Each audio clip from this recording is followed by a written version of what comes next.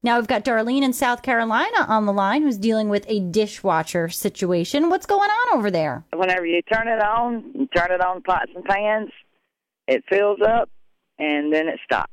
Does nothing. And you can turn the knob around to the different cycles and everything, and it does nothing.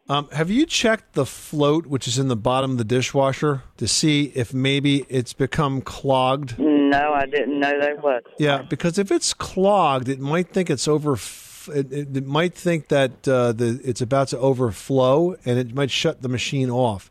So on the bottom of the dishwasher, take a look at the float, and it'll move kind of up and down. It'll pop up and down a little bit, and a lot of times it gets like filled with like food and grime and stuff.